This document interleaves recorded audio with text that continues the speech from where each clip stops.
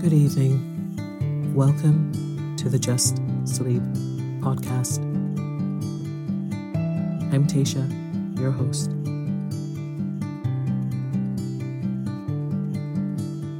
Every week, I will read you an old story to help you relax, put the stressful day behind you, and drift off to sleep.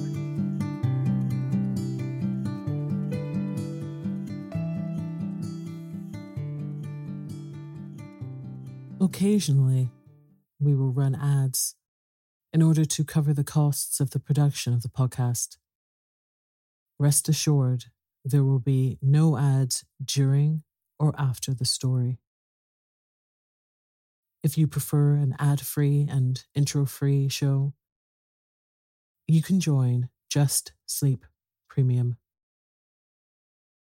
Visit justsleeppodcast.com/support for more information.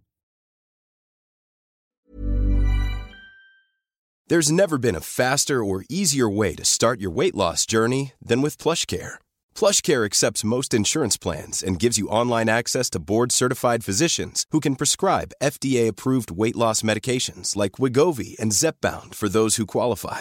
Take charge of your health and speak with a board-certified physician about a weight loss plan that's right for you. Get started today at plushcare.com/weight loss. That's plushcare.com/weight loss. plushcare.com/weight loss. Small details are big surfaces. Tight corners are odd shapes. Flat, rounded, textured, or tall. Whatever your next project, there's a spray paint pattern that's just right. Because Rust-Oleum's new Custom Spray 5-in-1 gives you control with 5 different spray patterns. So you can tackle nooks, crannies, edges, and curves without worrying about drips, runs, uneven coverage, or anything else. Custom Spray 5-in-1. Only from Rust-Oleum. Hey, I'm Ryan Reynolds. At Mint Mobile, we like to do the opposite of what Big Wireless does. They charge you a lot, we charge you a little. So naturally, when they announced they'd be raising their prices due to inflation, we decided to deflate our prices due to not hating you. That's right. We're cutting the price of Mint Unlimited from $30 a month to just $15 a month. Give it a try at mintmobile.com/switch. $45 up front for 3 months plus taxes and fees. Promo rate for new customers for limited time. Unlimited more than 40 gigabytes per month. Slows full terms at mintmobile.com. Hey, it's Ryan Reynolds, and I'm here with Keith, co-star of my upcoming film, If, only in theaters May 17th. Do you want to tell people the big news? All right, I'll do it. Sign up now and you'll get unlimited for $15 a month and 6 months of Paramount Plus Essential Plan on us. mintmobile.com/switch. Upfront payment of $45 equivalent to $15 per month. Unlimited over 40 gigabytes per month. Face lower speeds. Videos at 480p. Active Mint customers by 531.24 get 6 months of Paramount Plus Essential Plan. Auto renews after 6 months. Offer ends May 31st, 2024. Separate Paramount Plus registration required. Terms and conditions apply if rated PG.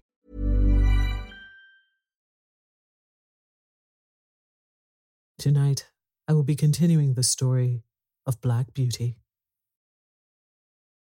So lie down, close your eyes, and let me read you a story. Chapter 12. A Stormy Day. One day, late in the autumn, my master had a long journey to go on business. I was put into the dog cart and John went with his master. I always liked to go in the dog cart. It was so light, and the high wheels rang along so pleasantly. There had been a great deal of rain, and now the wind was very high and blew the dry leaves across the road in a shower. We went along merrily till we came to the toll bar and the low wooden bridge. The river banks were rather high, and the bridge, instead of rising, went across just level, so that in the middle, if the river was full, the water would be nearly up to the woodwork and planks. But as there were substantial rails on each side, people did not mind it. The man at the gate said the river was rising fast, and he feared it would be a bad night. Many of the meadows were under water, and in one low part of the road, the water was halfway up to my knees. The bottom was good, and the master drove gently, so it was no matter. When we got to town, of course, I had a good bait, but as the master's business engaged him a long time, we did not start for home till rather late in the afternoon. The wind was then much higher, and I heard the master say to John that he had never been out in such a storm. And so I thought, as we went along the skirts of a wood, where the great branches were swaying about like twigs, and the rushing sound was terrible. "I wish we were well out of this wood," said my master. "Yes, sir," said John. "It would be rather awkward if one of these branches came down upon us." The words were scarcely out of his mouth when there was a groan and a crack and a splitting sound, and tearing, crashing down amongst the other trees came an oak, torn up by the roots, and it fell right across the road just before us. I will never say I was not frightened, for I was. I stopped still, and I believed I trembled. Of course I did not turn round or run away. I was not brought up to that. John jumped out, and was in a moment at my head. "That was a very near touch," said my master. "What's to be done now?" "Well, sir, we can't drive over that tree, nor yet get back around it. There will be nothing for it but to go back to the 4 crossways, and there will be a good 6 miles before we get round to the wooden bridge again. It will make us late, but the horse is fresh." So back we went, and round by the crossroads, but by the time we got to the bridge it was very nearly dark. We could just see that the water was over the middle of it, but as that happened sometimes when the floods were out, Master did not stop. We were going along at a good pace, but the moment my feet touched the first part of the bridge, I felt sure there was something wrong. I did not dare go forward, and I made a dead stop. "Go on, Beauty," said my master, and he gave me a touch with the whip, but I did not stir.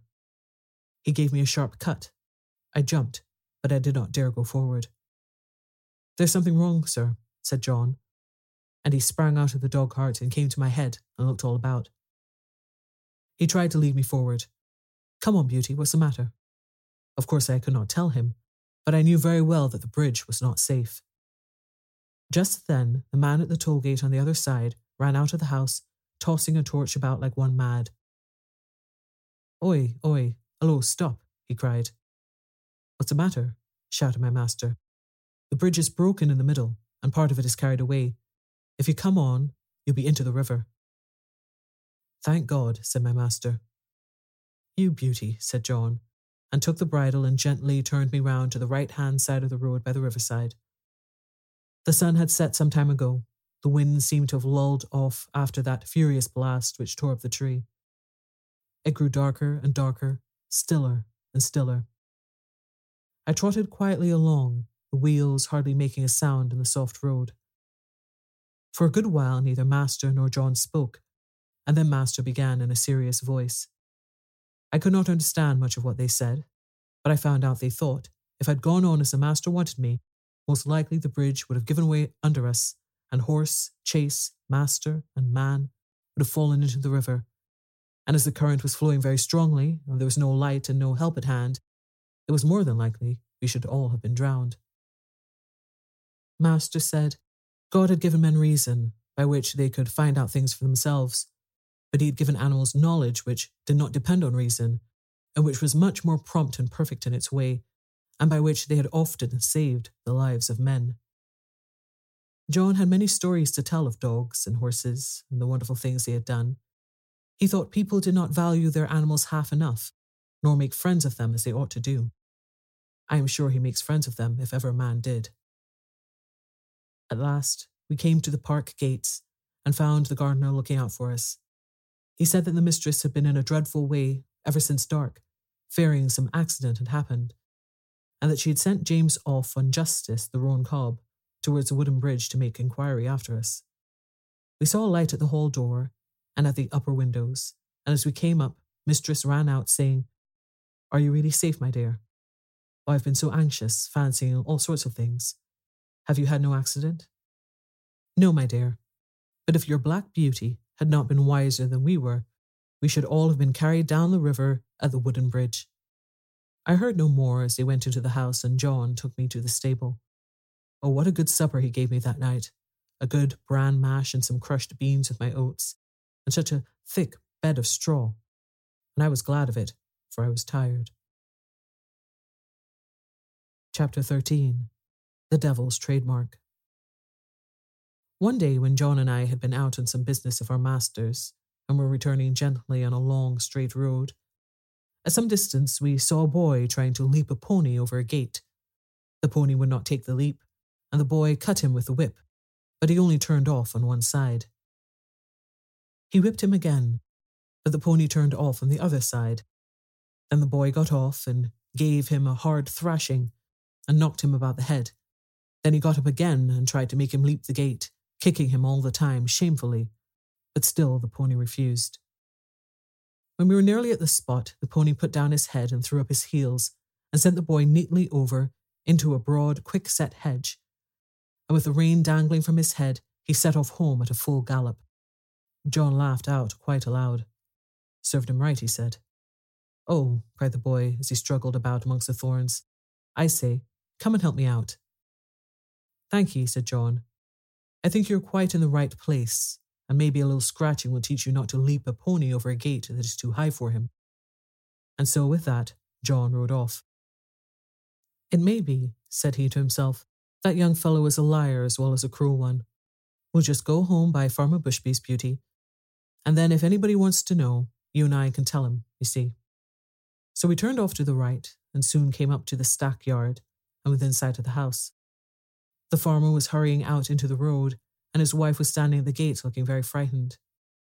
"Have you seen my boy?" said Mr. Bushby as we came up. "He went out an hour ago on my black pony, and the creature is just come back without a rider." "I should think, sir," said John, "he had better be without a rider, unless he can be ridden properly." "What do you mean?" said the farmer.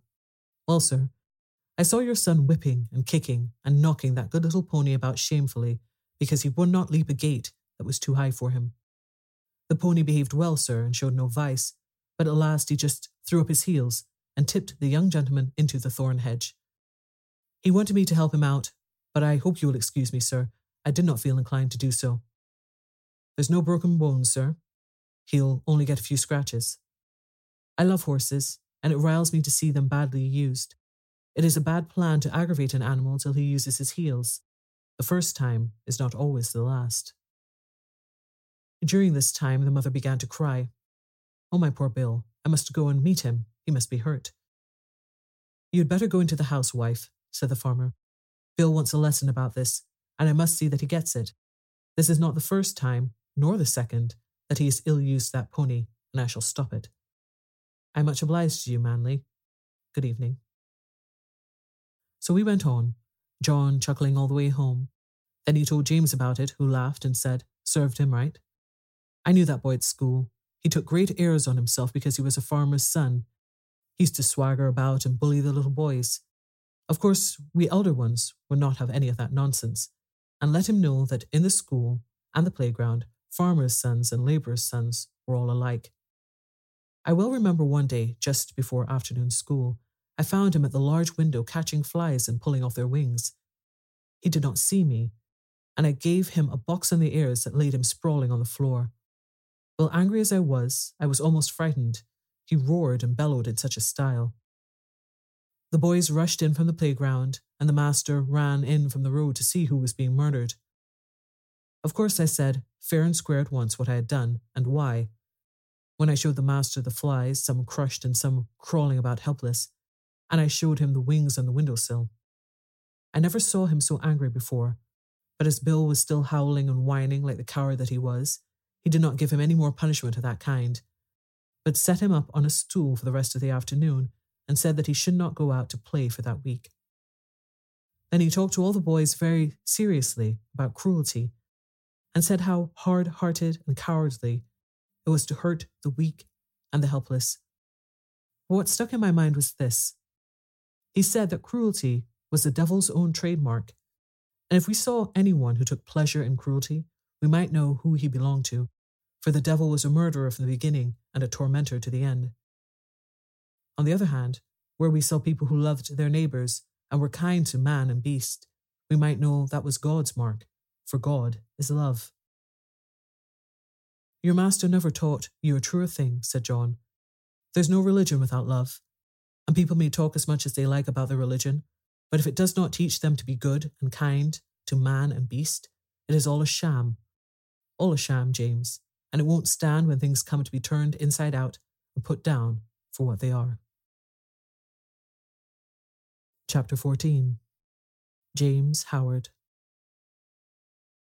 One morning early in December, John had just led me into my box after my daily exercise I was strapping my cloth on, and James was coming in from the corn chamber with some oats, when the master came into the stable. He looked rather serious and held an open letter in his hand. John fastened the door of my box, touched his cap, and waited for orders. "Good morning, John," said the master. "I want to know if you have any complaint to make of James."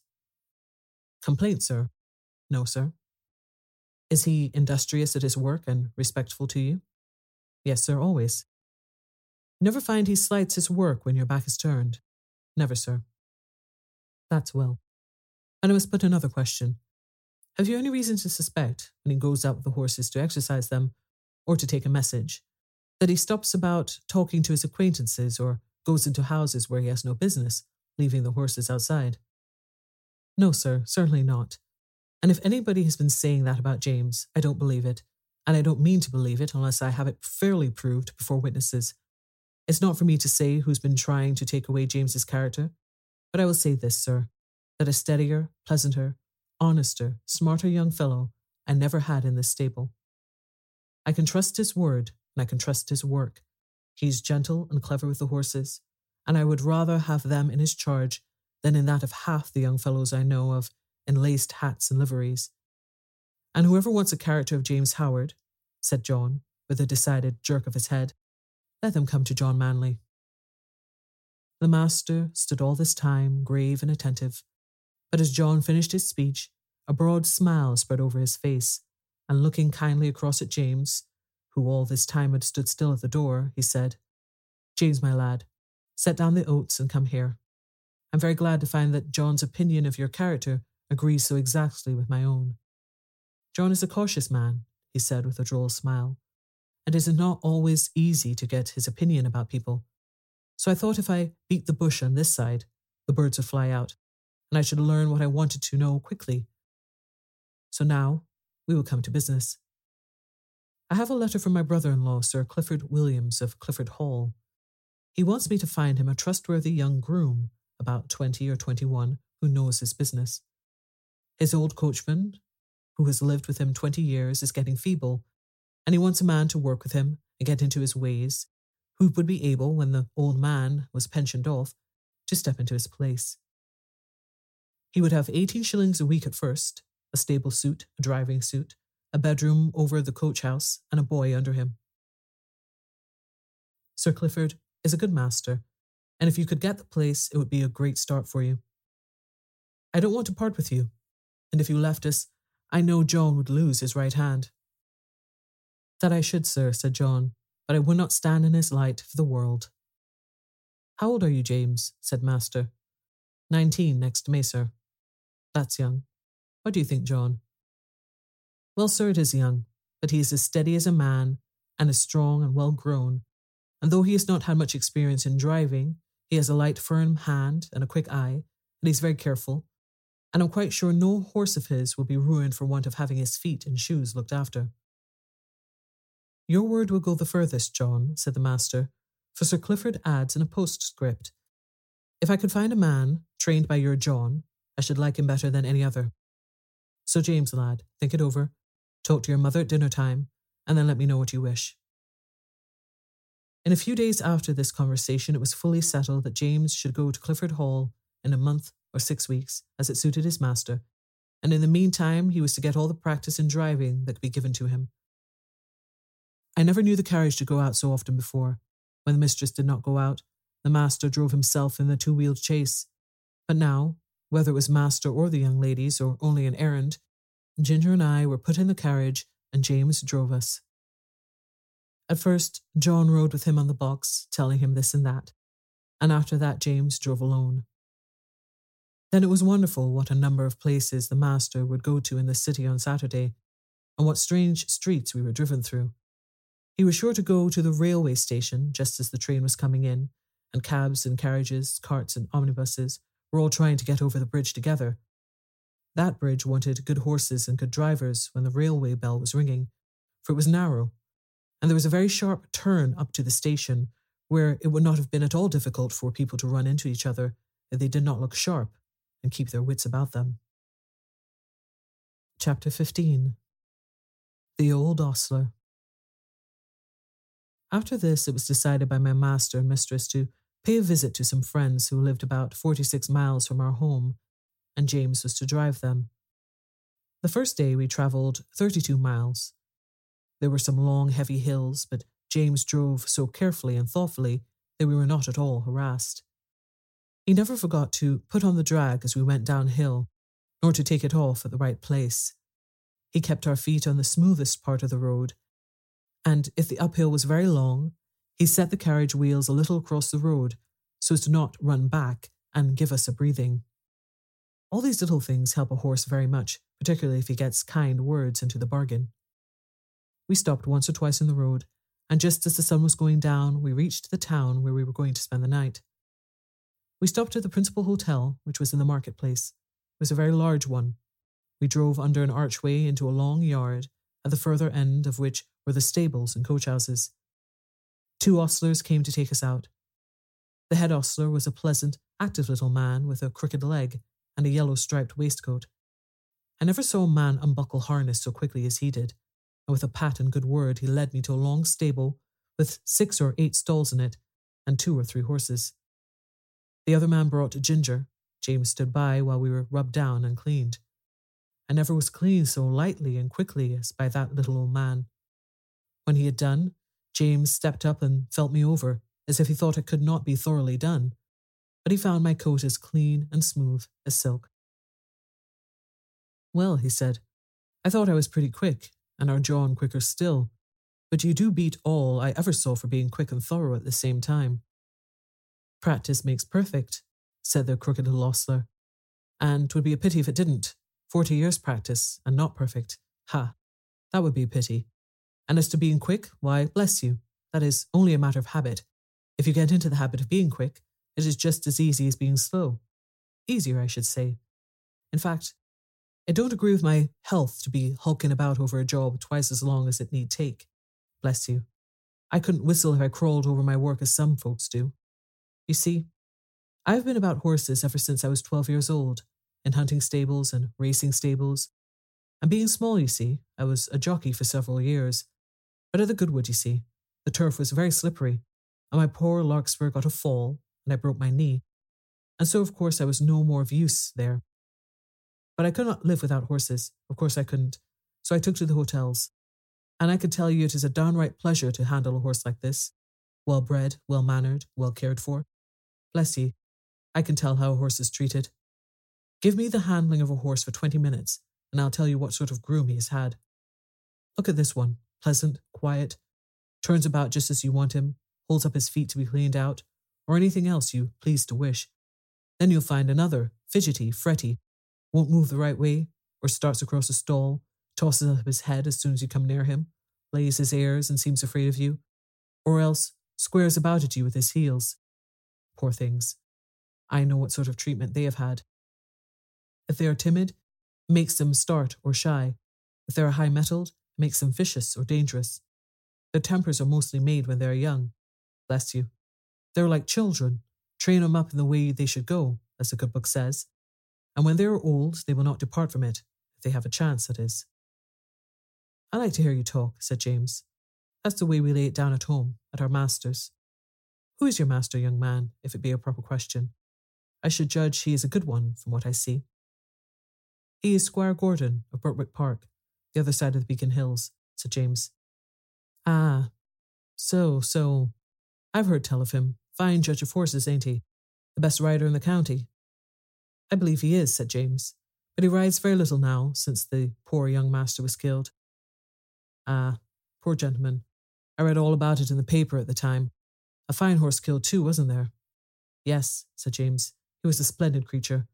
Brother to this one, and just like him." Pity, said the old man. "'Twas a bad place to leap, if I remember. A thin fence at top, a steep bank down to the stream, wasn't it? No chance for a horse to see where he was going. Now, I'm for bold riding as much as any man, but still there are some leaps that only a very knowing old huntsman has any right to take. A man's life and a horse's life are worth more than a fox's tail.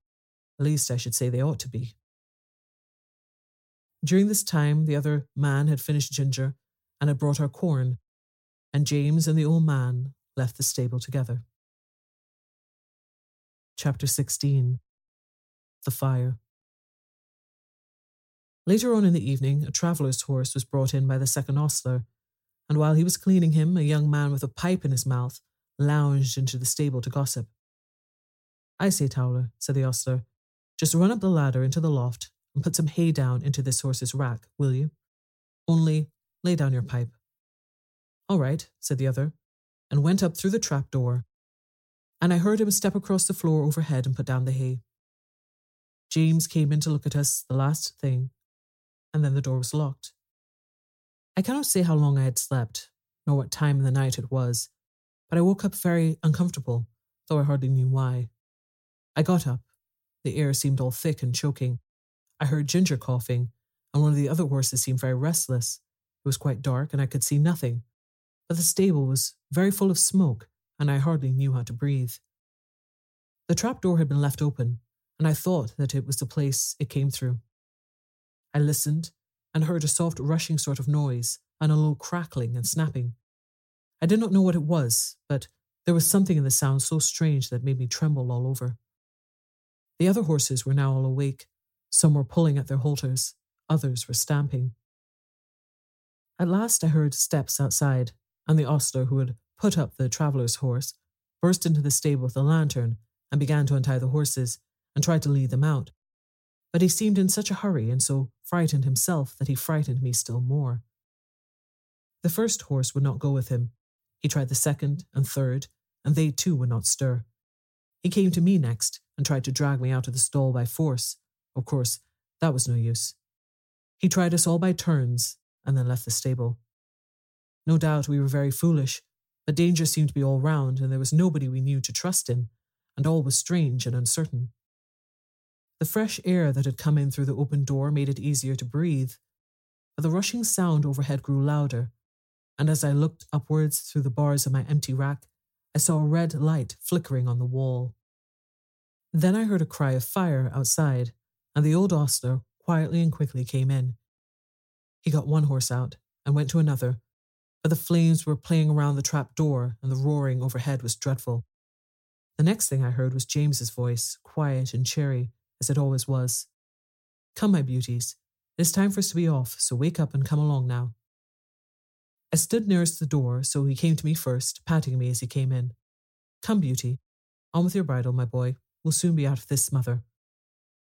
It was on in no time. Then he took the scarf off his neck and tied it lightly over my eyes, and patting and coaxing, he led me out of the stable. Safe in the yard, he slipped the scarf off my eyes and shouted, "Here, somebody, take this horse while I go back for the other." A tall, broad man stepped forward and took me, and James darted back into the stable. I set up a shrill whinny as I saw him go. Ginger told me afterwards that whinny was the best thing I could have done for her, for had she not heard me outside, she would never have had the courage to come out. There was much confusion in the yard, the horses being got out of the other stables, and the carriages and gigs being pulled out of houses and sheds, lest the flames should spread further. On the other side of the yard, windows were thrown up, and people were shouting all sorts of things, but I kept my eye fixed on the stable door, where the smoke poured out thicker than ever, and I could see flashes of red light. Presently, I heard, above all the stir and din, a loud, clear voice, which I knew was Master's. "James Howard, James Howard, are you there?" There was no answer, but I heard a crash of something falling in the stable, and the next moment I gave a loud, joyful neigh, for I saw James coming through the smoke, leading Ginger with him. She was coughing violently, and he was not able to speak. "My brave lad," said Master, laying his hand on his shoulder. "Are you hurt?" James shook his head, for he could not yet speak. "Aye," said the big man who held me. "He's a brave lad, and no mistake." "And now," said Master, "when you've got your breath, James, we'll get out of this place as quickly as we can." And we were moving towards the entry when, from the marketplace, there came a sound of galloping feet and loud, rumbling wheels. "'Tis the fire engine, shouted 2 or 3 voices. "Stand back, make way."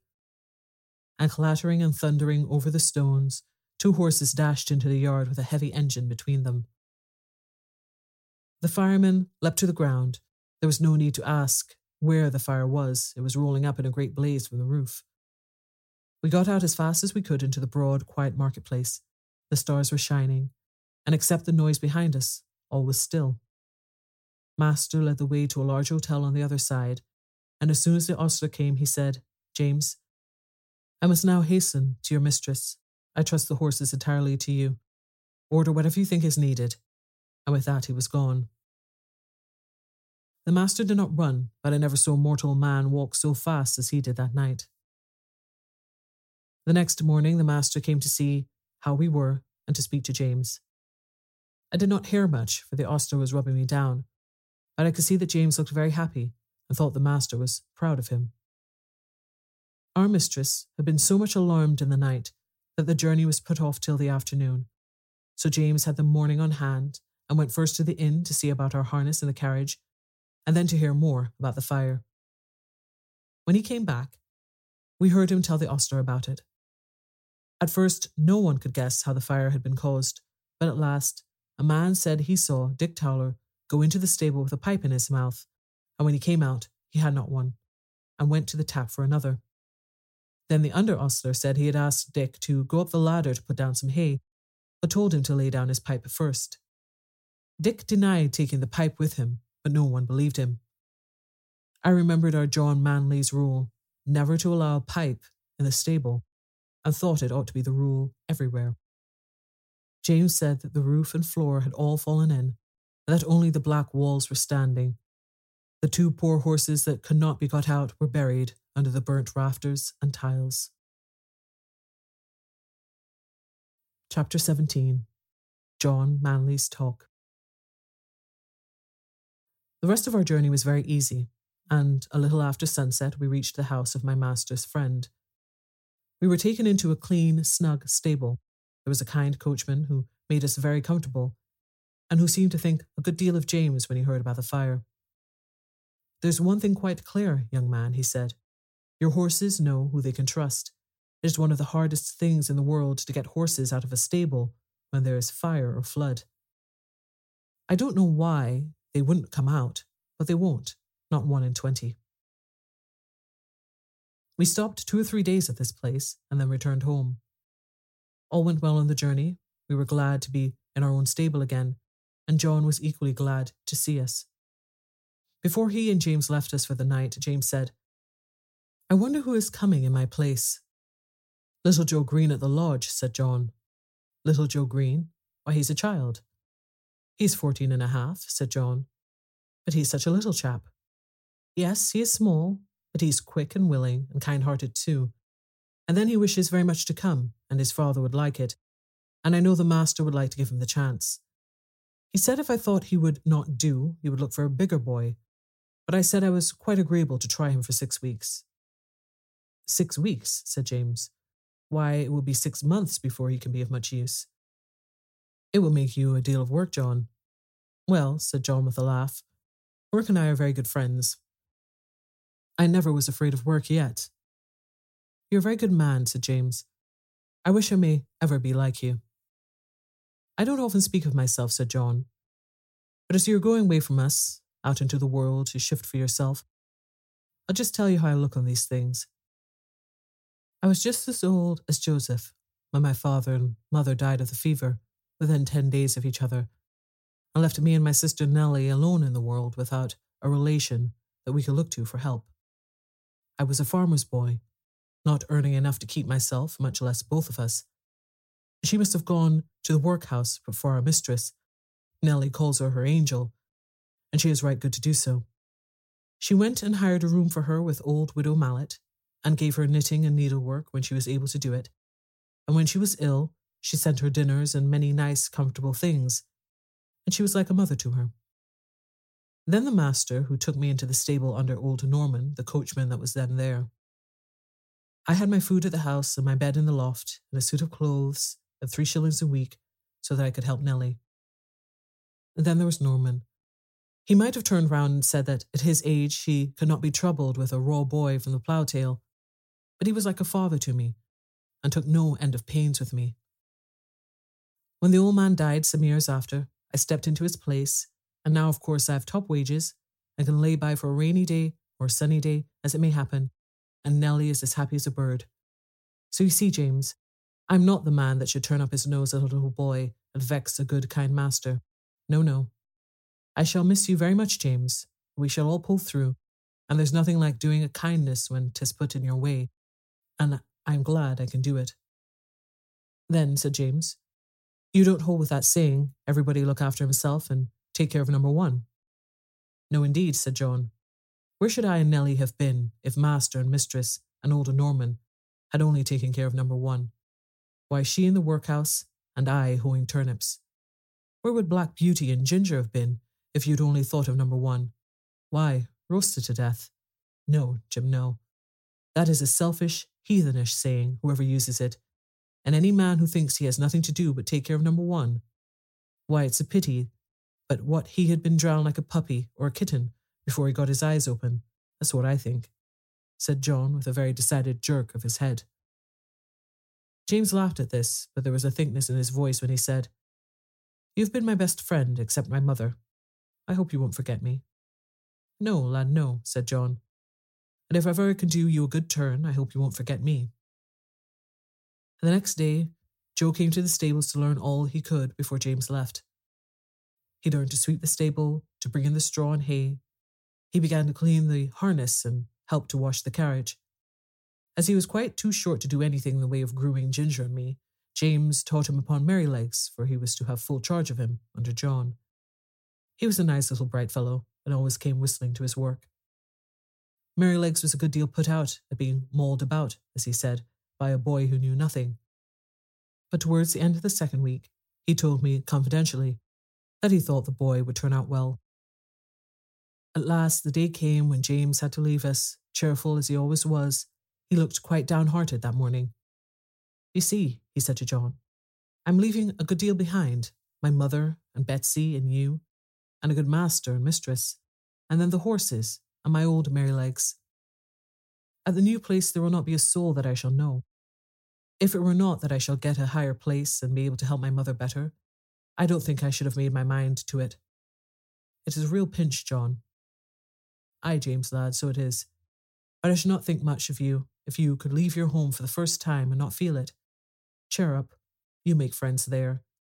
And if you get on well, as I'm sure you will, it will be a fine thing for your mother, and she will be proud enough that you've got into such a good place as that. So John cheered him up, but everyone was sorry to lose James. As for Merrylegs, he pined after him for several days and went quite off his appetite. So John took him out several mornings with a leading rein when he exercised me, and trotting and galloping by his side got up the little fellow's spirits again, and he was soon all right. Joe's father would often come in and give a little help as he understood the work, and Joe took a great deal of pains to learn, and John was quite encouraged by him. Good night.